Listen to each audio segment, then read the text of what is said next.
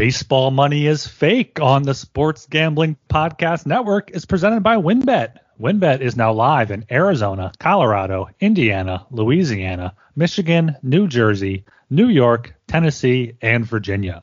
From boosted same-game parlays to live in-game odds, WynnBET has what you need to win. Sign up today, bet $100 and get $100 at sportsgamblingpodcast.com/WynnBET. That's sportsgamblingpodcast.com/WYNNBET. State restrictions apply.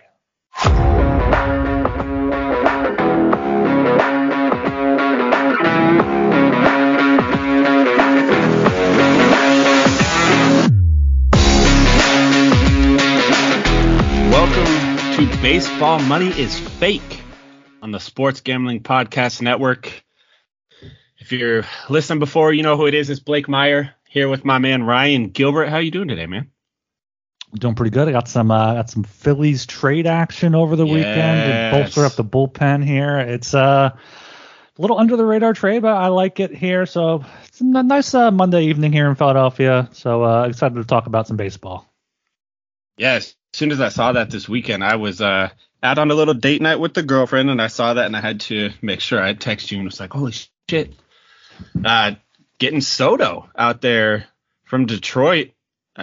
It's nice to see teams kind of focus in on what their weakness was and do everything they can in the offseason to strengthen that weakness. The Phillies, you guys made it to the World Series last year. Your bullpen was a bit of your downfall. It was kind of weak, and you guys seem to have really honed in on bolstering that bullpen. Yeah, but before we get into this, though, I want to make sure we do shout out our giveaway here at the top of the show, not just at the bottom Good of the call. show. On Twitter, at Fake Baseball is our new account. Same account. If you're still following it from the SGPN Fantasy Baseball, the name change, should still be following it. Giving away a $100 SGPN gift card as well as 3 Baseball Money is Fake t-shirts. All you have to do is retweet the tweet for 1 entry. If you leave us a 5-star Apple review, you get 2 more entries, and a 5-star Spotify rating is 2 more entries on top of that. You can earn up to 5 entries for a chance to win a $100 SGPN gift card. We're going to have some Baseball Money is Fake shirts in there, maybe some hats, maybe some stickers, bumper stickers. Also, check out the other shows, Hockey Gambling Podcast, if you're a fan of that. There's some gear there, all types of different stuff to look out for there. So yeah, make sure you, if you're listening, it's free money. It's a chance at free money there. Make sure you follow us on Twitter at Fake Baseball. Yeah, the Twitter's it's doing its thing over there. We got a good little following going right now. This giveaway is an awesome giveaway. I know we did one kind of earlier on in the process of us building up the show. This one's bigger, better, more winners, bigger gift card, more prizes. It's worth it, especially all you got to do is a couple clicks on your phone or your computer, and you're entered up to 5 entries. So do it. Yeah. All right. And now getting back into this Soto trade, you know, everyone was like, oh, Juan Soto was the big guy during the season, but we got Gregory Soto, the better Soto, perhaps. Maybe we'll see a Soto on Soto showdown maybe in the playoffs. So that'd be pretty exciting. But, you know, Gregory Soto was in Detroit. He was the closer there. His bad control numbers, good velocity. Kind of like I've seen people liken him to a Jose Alvarado, who really turned into a pretty good reliever here for the Phillies after struggling with command issues even last season, even the beginning of this, or last season being in 2021. But even the beginning of this past season, he struggled. And he came back up, and he was one of the most dominant, one of the most trusted guys in the Phillies bullpen, which isn't saying too much. But now it's Kimbrel, Anthony Dominguez, Jose Alvarado, Bilotti was even decent. I think Nick Nelson was fine. Connor Brogdon, and now adding there a lefty with Gregory Soto. The pitching coach did something with Alvarado, so they were able to kind of rein in his delivery issues. So I'm hoping he can do the same with Soto. There was some sort of stat where, like, I forget what some crazy percentage of the pitches thrown over 100 miles per hour by left-handers were both by Soto and Alvarado. So 81%. 81%, even more than half that, I thought there. 81%, just going to be fire after fire coming out of the Phillies bullpen. And, you know, it's not going to be a thing where there's a set closer. Kimbrel talked about that at his press conference. You know, he's fine with that. And Sir Anthony Dominguez, they're all going to be mixed in. But having 4 guys, 2 righties, 2 lefties that you can kind of hopefully trust and rely on in the late innings here is going to be big, especially to pair with, our starters, Wheeler, Nola, Ranger Suarez. Those guys can go 5, 6, 7, and then just hand to these guys. So this is what they needed to take the next step in the playoffs. As long as they can get back there, it's going to be a huge addition for them. The bullpen could actually be a positive for the Phillies, which it hasn't been in over a decade. Yeah, that'd be wild. You guys really did bolster it. And I'm looking at Soto's Baseball Savant page real quick. It looks like his slider in 2021 was a nasty pitch. And then it looks like he ticked up velocity last year and it flattened out a little bit. So it averaged about a mile per hour faster and flattened out a little. So maybe if he can kind of hone in on getting some more of that spin on the pitch and get it to not flatten out quite as much, he can get back to being that dominant slider. And then I know when we had Nick from Pitcher List on, he talked about some of the most dominant pitchers of the guys to throw that high heat and then that down and away nasty slider. And Soto could really be one of those guys. Yeah. How about your Mariners making the signing as well? AJ Pollock. What did you think about that addition as I guess will be a platoon, right? Yeah, he's likely going to be our platoon with Kelenic, my favorite, who I think we're on episode 23, and I think I've mentioned Jared Kelenic in 23 episodes now. But yeah, he's going to be he'll be the what's the word I'm looking for here? The yin to Kelenic's yang. I don't know how well it's going to go just because AJ Pollock's not like my favorite player in the world. He's not anybody to get overly excited about, but I think I saw on Twitter the other day some stat that Pollock's played like 10 games at T-Mobile Park, and I think he's hit like 221 in those 10 games. So he's not really bringing the best bat, and he's not an elite defensive outfielder. So we'll see how it goes. We'll need some kind of Eugenio Suarez level resurgence when he gets out here and a lot less Jesse Winker full meltdown. Yeah, I'm looking at now his August to end of the year stats. I know you're a big fan of looking at those. Actually, I'm going to go from July 23rd, the second game of the doubleheader, just cherry picking stats here, to the end of the year on Baseball Reference. That's 63 games, 60 starts.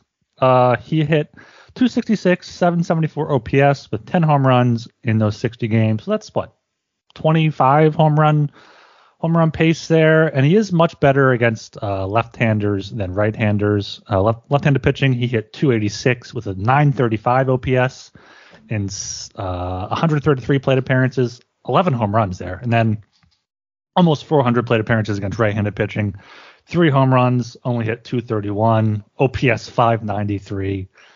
So this is basically the prototypical platoon guy, and if he can platoon with Kelenic, I think AJ Pollock and Andrew Benintendi would make the ultimate just like whelmed platoon situation. Just you don't really get excited, but you're not ever really he'll hit disappointed. They'll hit 7. They'll hit maybe 15, 20 home runs. They're fine. Yeah. Yeah. And I mean, if you pair that with Kelenic and his 147 batting average against righties with 6 home runs last year, you got yourself an average outfielder at best. So we'll see how that goes. I mean, Kelenic sucked against lefties too. He only hit 130 with 1 home run. Oh God, his stats are so bad. I like him just purely out of the fact that I like his attitude a little bit, and I'm highly invested into his cards. So financially, I need him to not suck. So come on, Jared. No, you can do this. If Julio can do it, you can do it. We believe in you. Yeah. But now on to the fun stuff. Well, before we go on to the fun stuff here, where we're going to be getting into the first round thing, going to be debating the number 1 pick. You got to make sure that you check out the number 1 sports book, WynnBET. WynnBET is the official online sportsbook of the Sports Gambling Podcast Network. WynnBET is active in a bunch of states, and there are tons of ways to win, including live betting and same-game parlays. And the NFL playoffs are here. Great promos, odds, and payouts are happening right now at WynnBET. Ready to play? Sign up today to receive a special offer. Bet $100, get $100. Limited to state availability. There's so much to choose from. All you have to do is head over to sportsgamblingpodcast.com/winbet so they know we sent you. That's sportsgamblingpodcast.com/WYNNBET. Offer subject to change. Terms and conditions at winbet.com. Must be 21 or older and present in the state where playthrough winbet is available. If you or somebody knows a gambling problem, call 1-800-522-4700. And we're brought to you by Underdog Fantasy. At Underdog Fantasy, the season never ends. Right now, you can play their fantasy football playoff best ball, The Gauntlet, with $1 million in prizes up for grabs. They also have a ton of daily games for NBA and NHL. They also have a MLB best ball is out. I'm in a bunch of slow drafts right now. I think you have 8-10 hours for each pick. A lot of fun there. Only $5 to enter. Make sure you check that out. And when you use promo code SGPN at UnderdogFantasy.com, you get a 100% deposit match up to $100. That's UnderdogFantasy.com, promo code SGPN. I tell Ryan this all the time, like when we're not recording, but when he talks super fast to the ad read part, I'm so impressed every single time you do that. You make me get in my own head sometimes about it, though. It's tough. I'm sorry. It's too impressive to not comment on. But I want to do these first round rankings. So what the concept is we both took kind of the top 12. We figured out our own top 12. We went 12 team league kind of format because that seems to be gaining popularity as the years go on. So we pretty much just made our own top 12s. We don't know each other's as per usual with the show. And so we're going to kind of go through. I think off the bat, we both had the same number 1. Do we? Does his first and last name both start with a T? They do. I wasn't sure if you were going to go with Turner or if you were going to go with Judge at number 1. Oh, no. It's Trey Turner.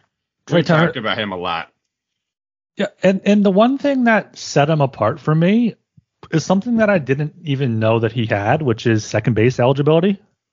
Oh, yeah. He apparently has that, and second base is not deep whatsoever. You have a few top guys that are the top: Turner, Betts, Altuve, a bounce back candidate, Jess Chisholm, if he can stay healthy, Albies, Trevor Story. That's top 7. Then you get Edman, Andre Jimenez, Gleyber Torres. It just gets ugly after those top 6 or 7. So, Turner, new lineup. He's going to have all the hype. Maybe he's not worth the first pick. I don't know if he's not going to put up 60 home runs, but he'll get on base. He'll hit for average. He'll get stolen bases. He can get some power, get some doubles. So I think he has to be 1-1 for me.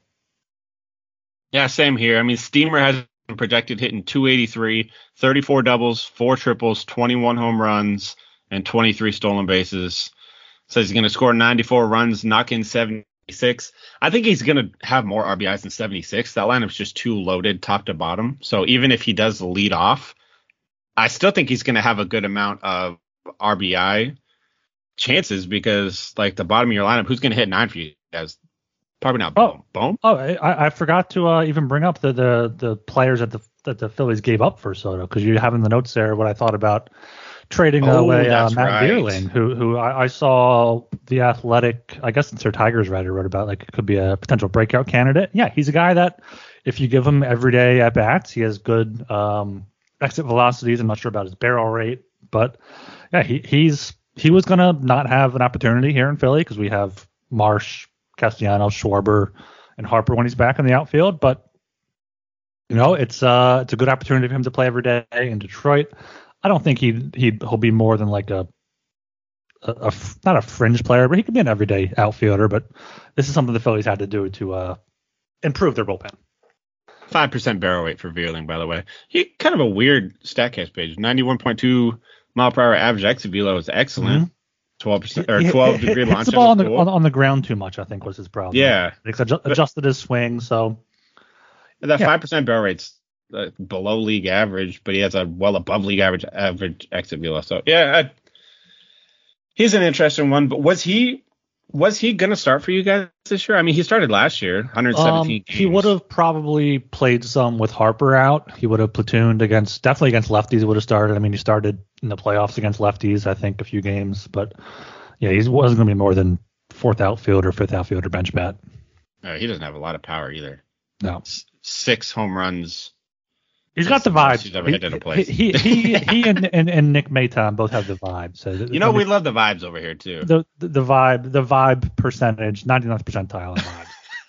Very underrated stat that a lot of people don't take into account. Yeah, absolutely. Getting back to Trey Turner here, I'm shocked he had 100 RBIs last season. Was he hitting leadoff for them the whole time? He had to be. I guess. Yeah. So yeah, his next highest was 77 when he was traded in 2021. So maybe that is a good estimate there, 78, 80 RBIs, but I could see it being higher. Yeah, I think he's going to end up being closer to the 90 RBI range, high 80s, the low 90s RBI range. And I think he's easily scoring 100 runs in that lineup. They have him at 94 projected. So yeah, but he just does everything. He's somebody that year in, year out, you're never disappointed if you draft him. He always kills it. He was just an easy 1-1 for me just because if I'm picking 1-1, I want kind of a security blanket type player with a high ceiling, and that's exactly what Trey Turner is. Right. I feel like we might have a different number two. Who you got number two? I'm thinking so too. I got Jose Ramirez.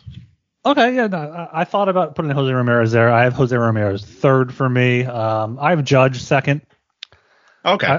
I thought about putting Judge first just because he's coming off such an insane season and he's the outfield depth this year, and I think most people probably have him first. But I think you're able to grab an outfielder in the second or third round that's going to be comparable enough, not 50, 60 home runs, but possibly a better average or just something where you're able to use him. But I still think he's second. He can put up 60 home runs. Maybe if they don't use those Goldilocks balls, he won't. But put him in the lineup, set him and forget it. Just Aaron Judge, I think, has to go top 3 or 4 at the very least. Yeah, he excellent choice with him at number 2, just because I think when we talked about Judge, when we were doing like the lead up to him signing, I think when he plays a full season, he averages like 50 home runs per 162 games or something like that, which is fucking wild. And so getting a guy that's pretty much almost guaranteed to just hit you 45 to 50 home runs on the low end next year, you could easily make the case for him to go number 1, but going number 2, there's nothing wrong with that either. And he does everything on the hitting side. I mean, he was in it for the Triple Crown all the way up until the very last game of the season. So he's going to give you average. He's going to give you on base. He strikes out quite a bit, so you got to deal with that a little bit. But the walks make up for it. He has doubles, home runs, RBI, scored a bunch of runs, especially if they're going to have him lead off again next year. I highly doubt. There's no way they could have Judge lead off again. But I mean, I didn't think they'd have Judge lead off this year either. And he led off for quite a bit of games, especially down the stretch. So, yeah, at number 2, absolutely nothing wrong with that. Yeah, go ahead. Go into J-Ram now. I seriously considered put in J-Ram too, but I do have him a close 3. Yeah, he's somebody that, I mean, for his age, he's what? Well, I mean, he's 30. God, Jose Ramirez is one of those guys that I swear he's way older than he really is. And I just saw he's 30, and I'm like, oh, I thought you were like 34 or something. But like points leagues last year, that's kind of my go-to. We'll take Ohtani out of it because on ESPN points leagues, Ohtani scored 903 points, and second was Judge with 607. So take Ohtani out of it. We also need to clarify that we're doing Ohtani as 2 separate players, not pitcher hitter. Yeah, because Ohtani would have been number 1 on both of ours had he been both. But Jose Ramirez last year, he scored 531 points in standard ESPN leagues, good for 3.4 points per game, which is crazy high. Only behind Judge's 607 and 3.9 points per game. It took a historic season to outscore Jose Ramirez by less than 100 points in a points league. He's got a little bit of position versatility with third base and DH if you're in a league that has a DH spot. I know I had a home league that I was in for 5 or 6 years that actually did have a DH spot, DH and util. So if you're in that type of league, he's got a little bit of position versatility for you. But he just puts up numbers, man. He hit, where's it at? Right here. 44 doubles last year, 5 triples, 29 home runs, 126 RBIs, and he hit 280. His K rate was only 12%. Walk rate was all the way up at 10%. He does everything. Stole 20 bases. With the bigger bases next year, he could he sold 27 in 2021, so he could easily be a 25 stolen base guy again. So all of a sudden you've got he could hit 35 home runs and steal 25 bases with 40 plus doubles, which is crazy. And that lineup got better with Josh Bell, so he's hitting in a little bit better lineup now. Another year of Stephen Kwan to get better, get on base more in front of him. He's very versatile, and he contributes in literally every category. So whether you're in category or points leagues, he's just a monster. Yeah, I mean, I have J Ram third. I initially had him down a little bit below a few outfielders, but him being a third baseman definitely put him up to 2. And I wouldn't question someone taking him first overall, given how just shallow third base is. And like you said, that improved lineup. They had Franmil Reyes there at DH for 70 games last year. He was just not the same hitter. So having Josh Bell behind him or ahead of him, whoever they do that lineup with, Jimenez, Josh Naylor as well, Rosario Kwan you mentioned, I think he's in for another 25, 30 home runs, up to 126 RBIs last year. Wow, 100 RBIs hitting. I mean, his career average for a full season is 27 home runs, 95 RBIs, hitting 279, 857 OPS. You can't hate that, especially at a shallow position. So yeah, I think I would definitely take him top 3. That's easy. It's so crazy because he feels like he doesn't get talked about enough for somebody that puts up the stats that he puts up. He absolutely does not. He's almost like a Trey Turner type, but he has more power and less speed than average. But he puts up numbers across the board, and he's going to be. I personally overlooked him last year. I took Juan Soto over him. I think second or third in my draft, and that ended up being a big mistake. But yeah, I think Jose. Hopefully, he's not going to be overvalued going into this next season. Let's see. Jose Ramirez, since 2017, he's had 6 seasons where he played 150 or more games. He never hit less than 29 home runs in any of those seasons. He stole 20 plus bases in all of them except for 2017. He stole 17. That's so keying in on that 2017 to 2022 full season average, 35 home runs, 110 RBIs, hitting 280. So yeah, I mean. By the way, I just said he played 7 seasons since 2017. I meant 5, not 7. And like we're discussing the top 12 players in all of baseball here, so we're obviously just gonna rattle off some insane stats. Yeah. All right, so who you got next? Do you have Judge 3? I don't. I have Ramirez 3. So who do you have 3? You got Acuna? Julio motherfucking Rodriguez. Okay. Go ahead, get your Julio! Mariners. Yeah, he's going to put up the type of numbers this coming season that everybody's gonna at the end of the year they'll be like, damn, he probably should have went 1-1. I don't want to put him at the 1-1 overall because everybody's gonna think it's that'd be very homerish. Yes. Yeah, everybody's gonna call that a homer pick and all of that, but he's got the pizzazz. We just talked about the vibes being a factor that not many people key in on. He's got the vibes. The kid loves to play baseball. First player ever with 25-25 in their first actual season together, and all of that was he didn't hit a home run until May. The entire first month of the season, he hit no home runs and hit 205. In the second half, he hit 303, 7 doubles, 12 home runs, 23 RBIs. Only stole 4 bases, but that was in just 41 games in the second half. He had some injuries. Kind of went a little too hard there at the home run derby.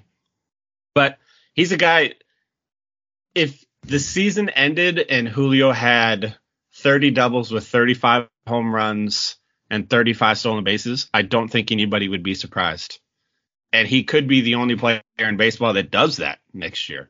He has 40 power and speed if the Mariners don't slow him down on the base pass next year. But I think the bigger bases are going to help that too. They might let him run a little more. Manny Acta might get him active on the base pass a little more. So, yeah, I mean, he ended the year hitting 28 home runs, 25 stolen bases. He only walked 7%. I wish he walked a little more, but his 509 slugging was excellent. He's got so much potential and I can't. It's crazy to say I can't rank him higher because it's only going to be his second year because I have him rated third, but I actually think he could go higher than third overall. No, he, like you said, he could end up being the best player in fantasy baseball. I wouldn't shy away from saying that. I wouldn't be surprised at all if that happens. And looking at his splits, he shows up when it matters most. In September, 19 games, 7 home runs, hit 394, OPS 1.202, just absolutely insane numbers. I don't know. I have to look into this game log now to see if you guys were playing Oakland a bunch in September or something. Detroit, Cleveland, White Sox, Atlanta, Padres, Oakland, Detroit. So, okay, maybe some damage, but 2 home run game against Atlanta in there, home run in Detroit and Cleveland, San Diego at the Angels. So, yeah, he started off slow, ended really hot. And, if he has an April where it's just an average month for him, he ends up with at least 30 home runs, maybe up close to 35. And the only reason I don't have him as high is that he hasn't done it yet.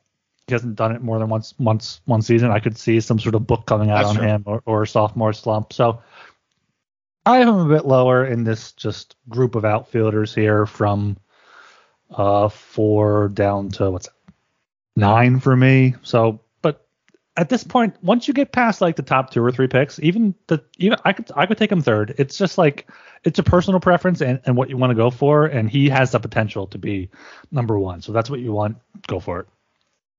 The thing that really gets me excited too, it's one of those things that comes from just watching a shit ton of Mariners games when you live out here. But was when he first came up last year, the book on Julio was the kid crushes the fastball, which he does. I mean, last year he hit 320 off of fastballs with a 62.5% hard hit rate. He just absolutely destroys fastballs. But so everybody was throwing in breaking stuff, nonstop breaking stuff. He was striking out a lot.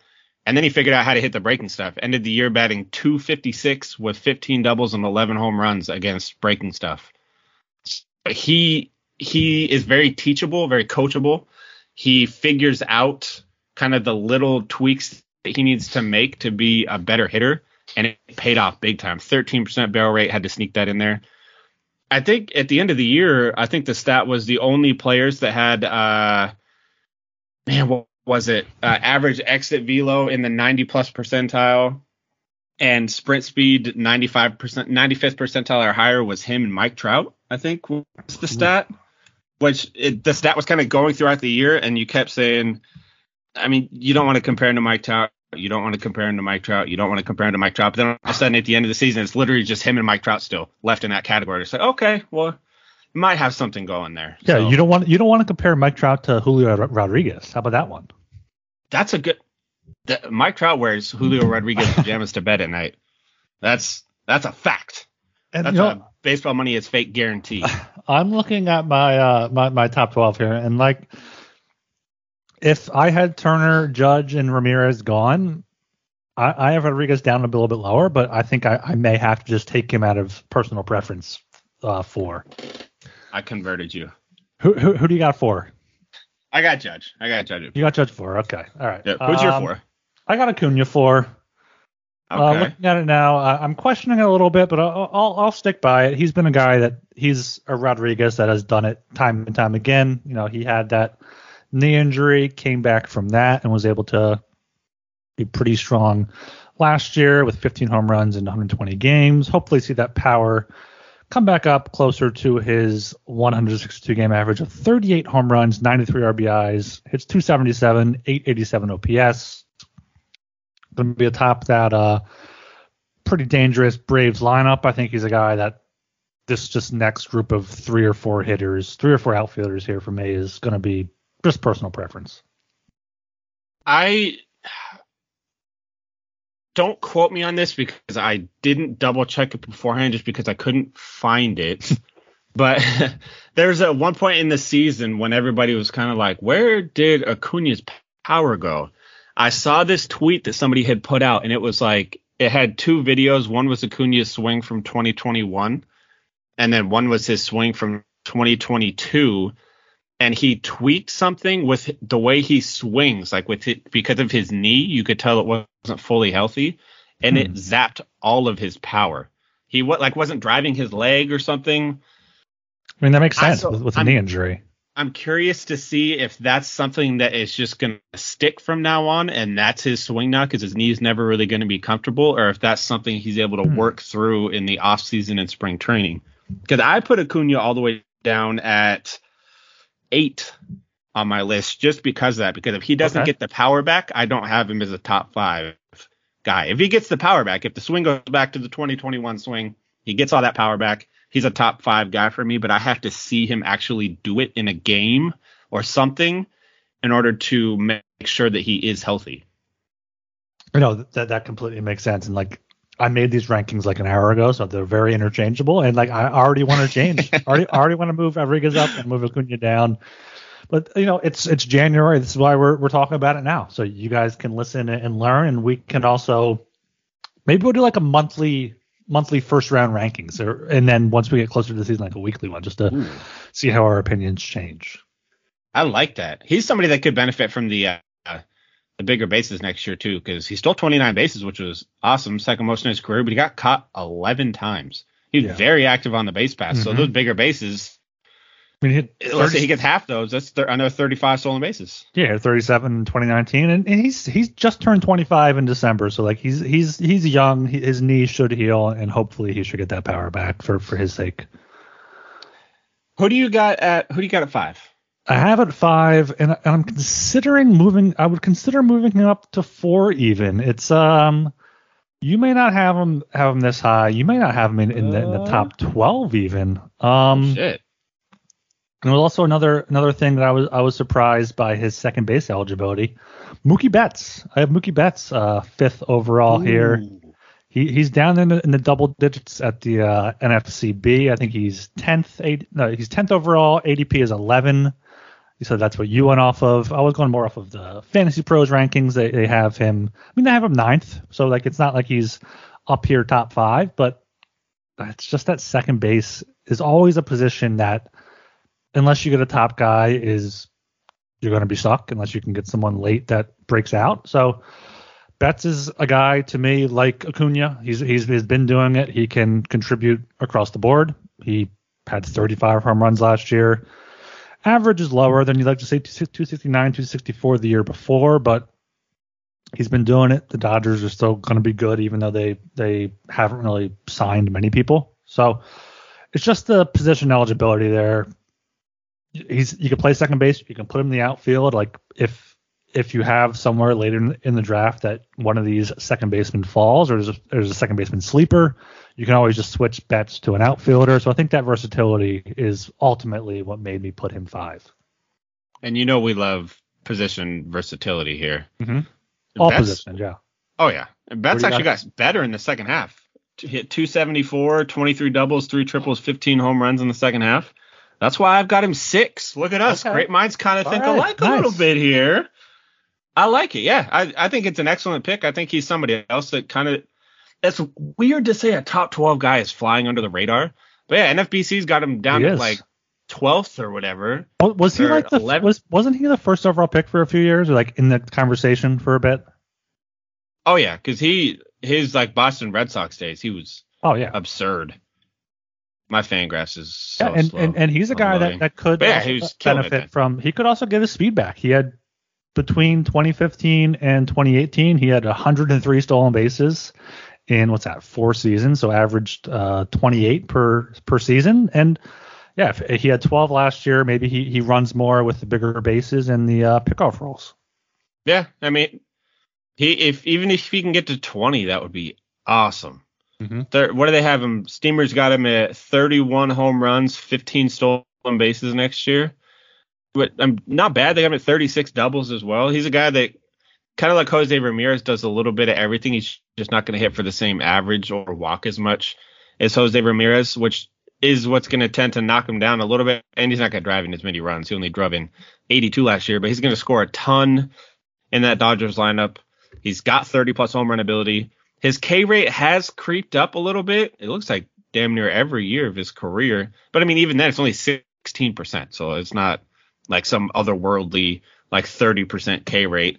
But, yeah, he's another one of those set it and forget it, guys. I think he is somebody that's going later that has the potential to be a top 5 guy. So yeah, I love him in your top 5.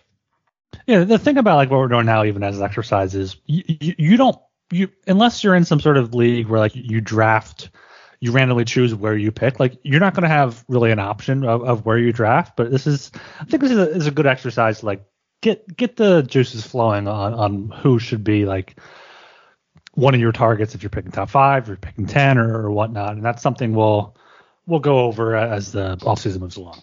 So do you have a Acuna at 5, or do you have a new name to add here? Juan Soto is my number 5.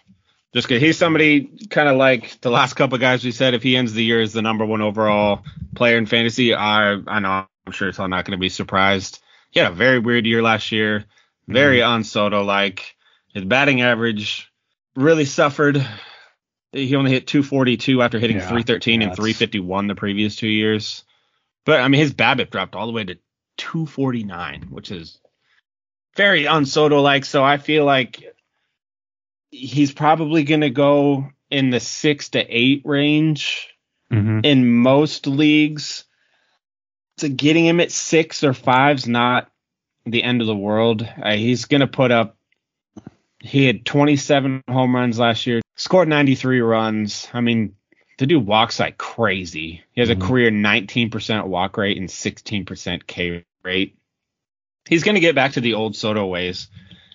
A lot of his issues last year that he had came from, where the hell did it go? Where did his talent go? Huh? Yeah.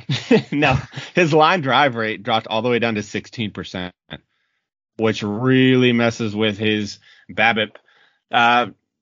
BABIP, batting average on balls in play, the higher kind of the line drive rate you have, usually the better BABIP you have.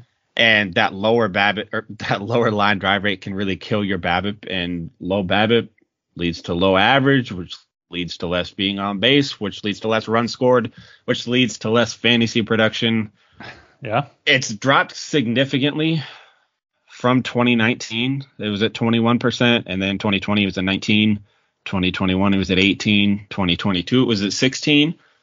A little alarming, but his infield fly ball rate jumped all the way up to 11%. So that'll come down. That's way above his career average. That's a bit of an anomaly. So I would expect Soto to get back to his fantasy MVP level days more than his 2022 days.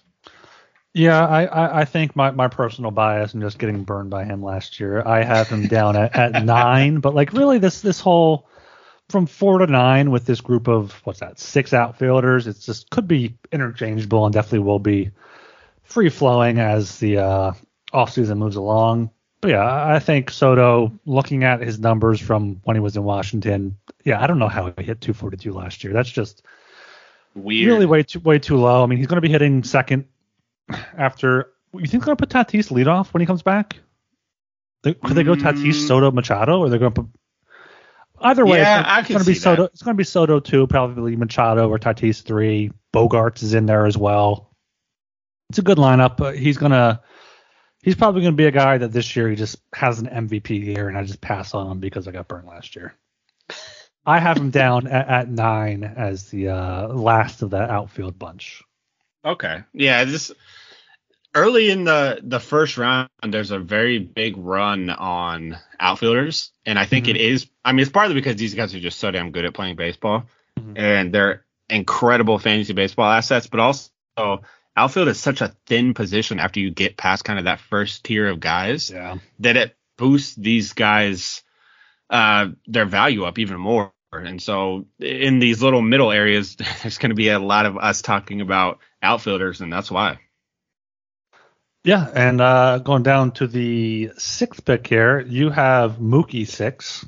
I have the guy that was my namesake of my team last year, Yordan Alvarez. I don't know how he's down 8th in the Fantasy Pros consensus rankings right now. He's 12th in the NFCB. I don't understand why he's being so overlooked. I think he's a guy that, I mean, any of these guys, we're not going to be surprised if they end up the top player in all fantasy baseball. But he's Also 25, turns 26 in June.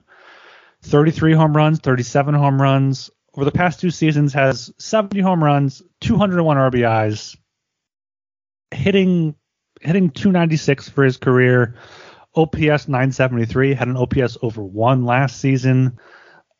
Was third MVP voting, won the Silver Slugger. I don't know if people think that he's gonna just somehow. He had 27 home runs in his rookie year in 87 games. I don't know if people think he's just gonna stop hitting somehow, but reading this, like I want to put him higher. I want to swap him and Acuna. Right now I have him 6, Acuna 4. I'd probably take Jordan just because I had him last year and I think he's being way overlooked just because he's on the Astros. Yeah, I have Jordan at 7, and he was one that I put at 7. And the second I typed in, I was like, man, he needs to be higher than that. Yeah. He's like we talked about with Aaron Judge, like when you had him at number 1 about how he was in it on the Triple Crown until the end, which is incredible for fantasy baseball wise. Jordan's the same way. I mean, he hit 306 with 37 home runs and 97 RBIs last year in 135 games. Like Dusty Baker said that Yordan Alvarez, he's not a power hitter that gets on base. He is a hitter that hits home runs. I mean, he does everything right. 406 on base percentage. His OPS is 1.019.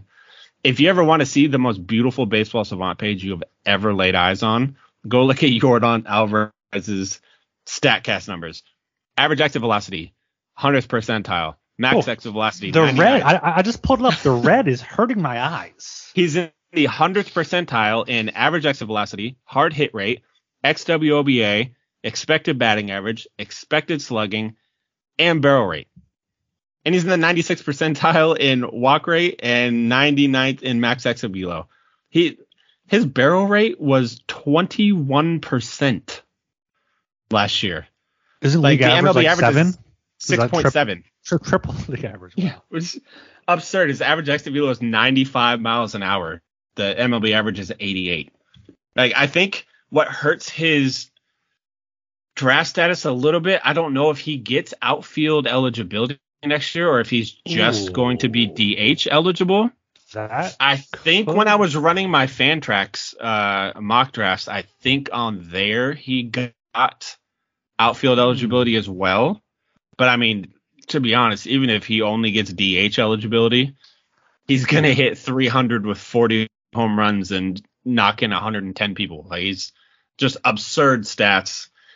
A guy that I am going to regret not having on my team this year if I don't draft him. Oh, he played outfield plenty last year. He should get outfield eligibility, I would think. But yeah, he was shifted 88% of the time. He had a better WOBA with the shift than against it. But I mean, sample size is 482 plate appearances with 65 without it. So, good hitter, no shift, should just get even better. Damn, him with no shift is going to be. And also that lineup, they added Jose Abreu. They didn't lose anybody, I don't think, right? Altuve, Brantley, Bregman, Alvarez, Abreu, Tucker, Pena is their top 7. They lost Gurriel. Okay, they replaced they upgraded Gurriel. They replaced him with Abreu. Yeah. Yeah. So yeah, he's gonna have an absurd season. He's the kind of guy, if he does go for the Triple Crown this year, I don't think anybody's gonna be surprised. No, this is a definite first round talent here. So then 7, I have Julio Rodriguez. You have Jordan. You said. Oh yeah, Acuna, Jordan. 7? Sorry, no. Yeah, no. 8, I have Jordan. Yeah. 8, you have Acuna. 8, yep. I am bringing a new name into this. Fellow Astro, Kyle Tucker. Ooh. I don't know exactly what to think about him. I'm kind of surprised to see his name in the first round, but he's another young guy, going to be 26 in a few days here. Back-to-back 30 home run seasons, hit 294, 257, RBIs 92, 107. Might be not. He's projected to hit 6th. I don't know why Astros don't put him maybe 2 and just load up there, but I think either way, Tucker. I initially had him in Jordan swapped, and I was like, no, Jordan Alvarez has to be above Kyle Tucker. But I think Kyle Tucker is definitely overlooked. One of those just consistent hitters. Yes. Where do you have Tucker in your top 12? Yeah, I have Tucker at 10th. He was one behind the show. I texted you before and told you I needed to look at the steamer projections on somebody real quick to make sure I had him seated where I wanted him, and it was Kyle Tucker. I like where you have him, I think, more than where I have him, because as soon as I looked up the steamer projections and all that, I was like, I think I have him lower than he should be. Yeah, shifted 90% of the time, too. Was he better with no shift, I'm guessing? Dang, 90% is a lot. Only 55 plate appearances, but a WOBA of 463 opposed to 336. Okay, that's not too bad. Yeah, I mean, his stats remind me very much of Mookie Betts. Same kind of average a little bit. He hit 257, a little lower average, but Steamer has him projected to hit 280. I know Tucker is one of those guys that started really slow last year, too. I do my Death by BABIP articles every month and go over kind of the most unlucky hitters of the previous month. And I know my one for, I think it was May, Kyle Tucker was like the third name I had on the list. Really struggled, but he came home strong. So if he hits 280 with 33 doubles, 33 home runs, and steals 19 bases like this says, that's damn near spot on with what it says from Mookie Betts. And we have Mookie Betts up as like a top 5-6 player. So yeah, he is second base, though. So I initially had Mookie pretty low, then I was like, oh, he is second base. I got to move him up. True. I do love the position versatility. But, I mean, ESPN points leagues last year, Tucker was 5th, and Mookie Betts was 2nd, and they were only separated by 40 points. So, yeah, I like the position versatility. Fun fact, Stephen Kwan was the 6th best points league outfielder in ESPN last year. Fucking Stephen Kwan. Stephen, I can't hit more than 10 home runs, Kwan.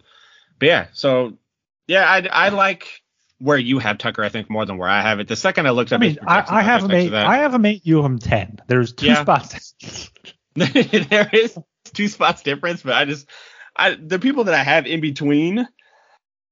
No, exactly. Here we go. 9th. I have Soto 9th. You have a yet to be named player 9th. The only players I have. No, go ahead. Who do you have 9th? I have Bobby Witt Jr. at number 9. Trey Turner light. He's gonna have a very Trey Turner-esque season. He's gonna do a little bit of everything, doubles, triples. He's gonna hit. I think we talked about last time we talked about Bobby Witt. I think we talked about 20 home runs is probably what he's capable of, but he has 40 stolen base speed. So he's going to be a guy that probably hits. Steamer's got him projected 262, so right about last year with 26 home runs.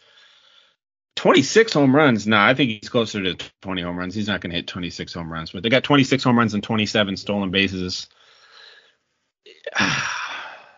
He does a little bit of everything. He's going to be a total bases machine. He doesn't walk at all, so that's why he's a little lower. But yeah, I think he hits 260 to 270 with 35 doubles, 20 home runs, and steals 40 bases. He's going to put up a monster season. Not as good as Julio, though. But yeah, he's a Trey Turner-esque type of player that's not quite going to have the same statistical ability, but he's going to be a very coveted fantasy asset. Yeah, what was the guy that I saw the NFCB. He's 7th ADP. Fantasy Pros has him. I don't have up the overall right now, but he has them at 16, the best at 7. He could, he could end up being a first round talent. I like the position eligibility, even though shortstop is deep.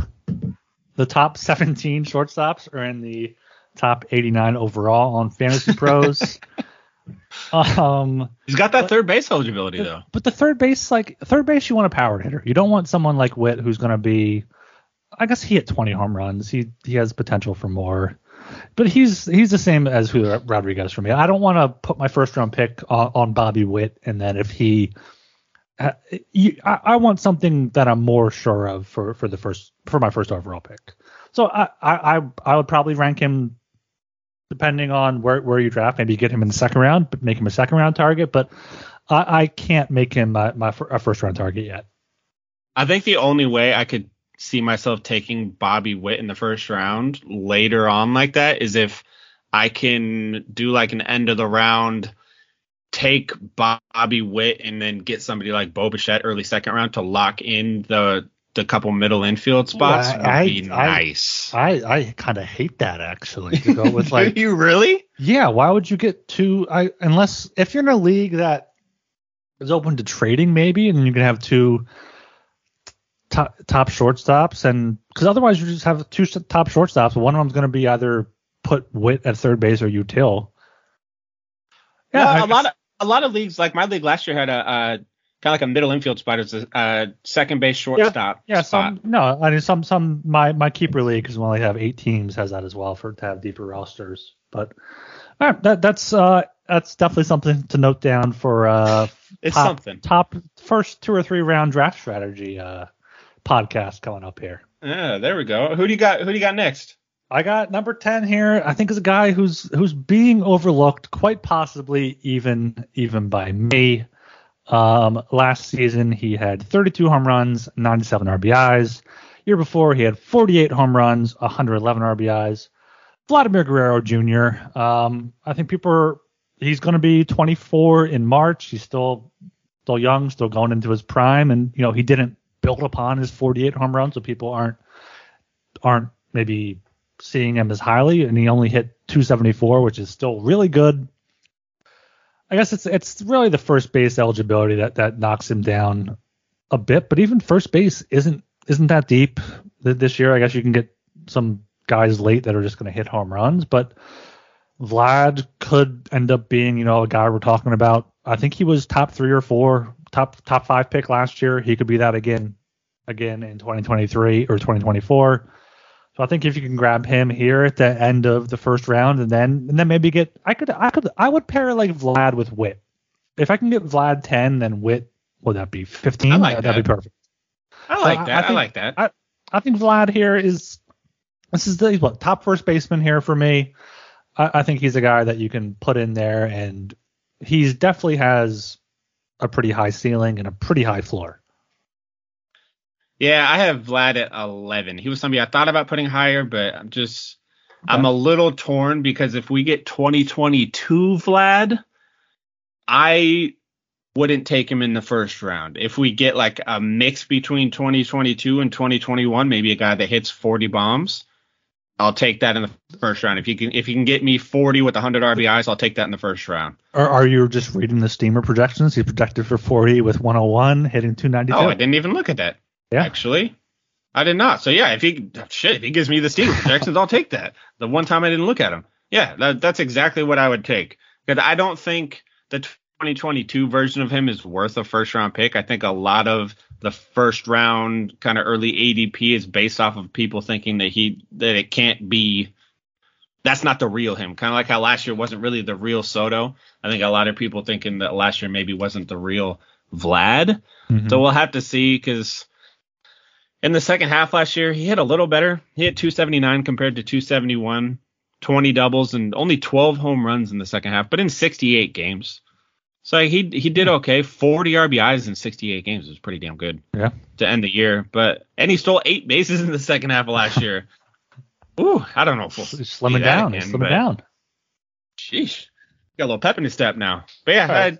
I got him at 11. So you have Tucker 10, you said. You got Vlad 11. My 11 is right there with Vlad. I would have to do deeper research on these two guys. Freddie Freeman, we know what he does. Won the MVP with the Braves in 2020. Puts up only 21 home runs last year, which is kind of low, but still 100 RBIs. OPS 918. Going to be right in the middle of that Dodgers lineup. Maybe a little bit more comfortable now, having a regular offseason and regular spring training. So I think he's a safe pick there at the end of the first round. Yeah, I mean, last year, going back to my points leagues again, Jose Ramirez, who I had as like my number 2, scored 531 points. Freeman scored 525, right behind him on the year. So even though he only had the 21 home runs, he still had one hell of a year overall. He obviously feasted in that Dodgers lineup. We'll have to see how he does with somebody like Trey Turner not being in the picture anymore, but stole 13 bases, so career high. He's a guy that walks a lot, 12% last year, hit 325, which is impressive. But I mean, that's something he does all the time. Career 298 hitter. So that's nothing new. He's in a stacked lineup. He's going to continuously hit with people on base. There's a lot to like there. And yeah, really high floor with a really high ceiling. He could be incredible next year. Yeah. All right. And who do you have to round out the top 12 here? You said it's someone not in the top 12 on the NFCB ADP. I'm kind of hoping we have the same guy here, but I'll let you reveal. Ooh. Does your first and last name start with the same letter? No. Yours does? You have Manny Machado. Okay. Mr. Machado. Yeah. All reliable. He was incredible last year. Again, we've talked about it with a couple guys. Very under the radar, it feels like, with Machado. Still, even though there was a lot of eyes on that Padres lineup last year, he's still only 30, which that blows my fucking mind, just like the Jose Ramirez one did. But yeah, he hit 298 last year, 32 home runs, scored 100, knocked in 100, and had 37 doubles. Steamer projects him to do right about the same. They project him a lot lower batting average, though. Only 268. I don't know if I believe that, but 30 doubles, 30 home runs with 98 RBIs is their projections. Third base is such a slim position after you get past the first 4 or 5 that I think it makes him very much worth a first-round pick because you're going to get that solid production, and then you don't have to worry about that very thin position moving forward. Yeah, I gave him a look to see if I wanted to put him 11 or 12. I think that third base eligibility, I mean, that's pretty plays. The third base being shallow definitely gives me some pause there, but I think I'd rather target someone like try to get one of Devers, Riley, or Arenado in the second round and try to shore that up, or wait on Bregman later, or just go for a sleeper later in the draft. But yeah, I mean, Machado's going to be not a bad strategy. Going to be in that Padres lineup. He's been a top player before. No reason to see that he won't do that again. He had 32 home runs. Yeah, he's been a good hitter. All right, who do you got at 12? I mean, this guy not being in the first round is kind of crazy to me, honestly. Just given his career. Okay. Mike Trout, the pride of Vineland, New Jersey, Eagles fan himself, Mike Trout. How many home runs did Mike Trout hit last year? Do you have any idea? Oh, man, he hit like 40 or 41. He hit exactly 40 home runs. He hit 40 home runs. Hit 283, OPS 999, only 119 games, and just no one's talking about him. His ADP on NFCB is 23. His Fantasy Pros overall rank, I think, is a little bit higher than that, but yeah, 13. So I think if I have pick 11 or 12 and Mike Trout's on the board, I don't know if I can pass him up. He didn't stay healthy last year. He missed 40 games there, but still hit 40 home runs. He averages 40 home runs per season.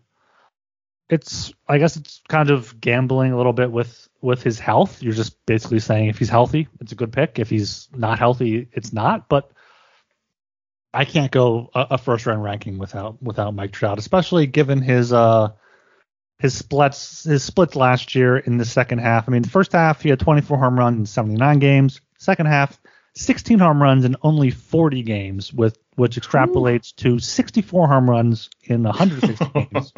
He had 12 home runs alone in the month of September and October in 28 games. So that's absurd. I mean, he's back and healthy. He wants the Angels. He wants to make the playoffs. He deserves to make the playoffs. If he's not going to be traded, the Angels have to get him there. They're trying to. They signed. Who did they sign this offseason? They signed someone. Hunter Renfroe, Brandon Drury. They signed a few big hitters there to hit in the middle of the order. Trout's still going to hit one or two with Ohtani up there, so he'll get at bats. He should get, as long as he's healthy, he's going to be a first round pick, and that's what I'm rounding out my top 12 with. Yeah, I mean, 40 home runs in 119 games. That's like a 50 home run pace. Yeah, that's it. I remember I did my that first mock draft I did last weekend when I told you that I think outfield first 2 rounds is the way. I was the 8th pick and my picks were Yordan in the first round, Trout in the second round. Yeah, that's great. That's absurd. And yeah, first round value. Not hardly any people hit 40 home runs last year. I worked. Oh my God. Let me slow this down real quick. I got so excited there. Not very many people hit 40 home runs last year. Nobody else hit 40 home runs in only 119 games. To be able to do that while dealing with a bad back that people are saying, you might be done playing baseball. That back is so bad. He still hit 49 home runs or 40 home runs in 119 games. I'm butchering this whole thing, but it's okay. You guys get what I'm trying to say. That's absurd. It's kind of like he's good at baseball, is what you're saying. Yes, Trout do baseball good. That's what I'm trying to say. He's still Mike Trout. Nothing has changed. First round grade on him. It wasn't that long ago. He was literally the consensus number one overall every year. Like you just went into every draft where Trout was number one. Yeah. Yeah, and excellent pick. He could get back there easily. Very easily, especially if he stays healthy. Exactly. If he shows that he's healthy, he'll be another top 5 pick next year. Especially in that lineup with Ohtani killing it, Renfroe is going to kill it, Drury is going to be somebody to actually get on base in front of him. I think the Angels must be like cursed or something, that they can't do anything right. They're like the Chargers of baseball. Just every year is supposed to be so good, and then everybody gets hurt. Yeah. It pains me to say that the Chargers might be good because I'm a Chiefs fan. So go Chiefs. We got that first round bye. A little football talk on the baseball podcast. But, yeah, Mike Trout's going to be good next year. Love the first round grade on him. I'm not going to lie. I didn't even think about Mike Trout. And Shame on you. Shame on you. I think it's because I'm a Mariners fan, so I just block that part of my brain out, especially he absolutely he destroys the Mariners. Right. He's better against the Mariners than any other team in his entire career. I think in like 160 games or something, he's hit 58 home runs against Seattle. Fucking ridiculous. Yeah, and he's only 31. Another guy that I thought was way older, but he's only 31. Yeah. So he's got a lot of Trout life still in him. And yeah, I would love to come back a month from now and check in on this again and see how our rankings then kind of line up with now. Yeah, I think it's something we should definitely do. Definitely the beginning of February and then beginning of March, and possibly just I don't know how much value this adds just going over first round picks, but that's the most important pick, is getting a guy that you can build your team around. So maybe we will make this a recurring segment. Yeah, I like that because I like to look at a lot of the rankings that people are putting out now, just kind of these earlier on rankings, to see how everybody else is feeling about different players. So I think this would be really helpful to some people for us to kind of break down our people and why we put them where we did. Some people could be interchangeable, but it is also good for us to make these rankings without knowing what each other's is. And then we break down why we put somebody somewhere. And then it kind of sways us one way or another to maybe like somebody more than we thought we did to begin with. Like me with Kyle Tucker. I like him way more now than I did before. Yeah. Yes, I think this is awesome content. I know a lot of guys on Twitter have been putting out their rankings. I put a couple of my positional rankings out there so far. I've got my catcher and first base rankings out there.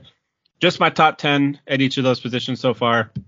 I'm working on a breakdown, kind of a deeper breakdown in written form for the website, sportsgamblingpodcast.com. When that's up, you'll catch it on Twitter, catch it on the website. I'll make sure everybody is aware of that. But other than that, I don't think we have anything else for today, Ryan. No, that was the jam-packed episode right there. Rare Monday episode. We don't record many Monday episodes. Yeah. Little teaser for what's to come as we get closer to the season. More episodes. Love to see it. But yeah, so everybody go follow the Twitter at Fake Baseball. I don't know where you're listening to this at, but you can find it. Oh, what are the new SG.pn/fake baseball for Apple and SG.pn/fake baseball S for Spotify, or just search Baseball Money is Fake on your preferred podcast platform, whatever that's, Overcast, Stitcher, whatever you use. Yeah. And also we got merch in the store coming very soon. And don't forget about that giveaway. First place, $100 merch store gift card. Second, third, and fourth, I'll get a Baseball Money is Fake t-shirt. Make it happen. Go retweet the tweet. You can find it on either of our Twitters or on the show Twitter. Speaking of either our Twitters, you can catch me on Twitter at Buhhlockaye, BUHHLOCKAYE. And I am Ryan Gilbert. You can follow me on Twitter at rgilbertsop. And we will catch you guys next time. Peace.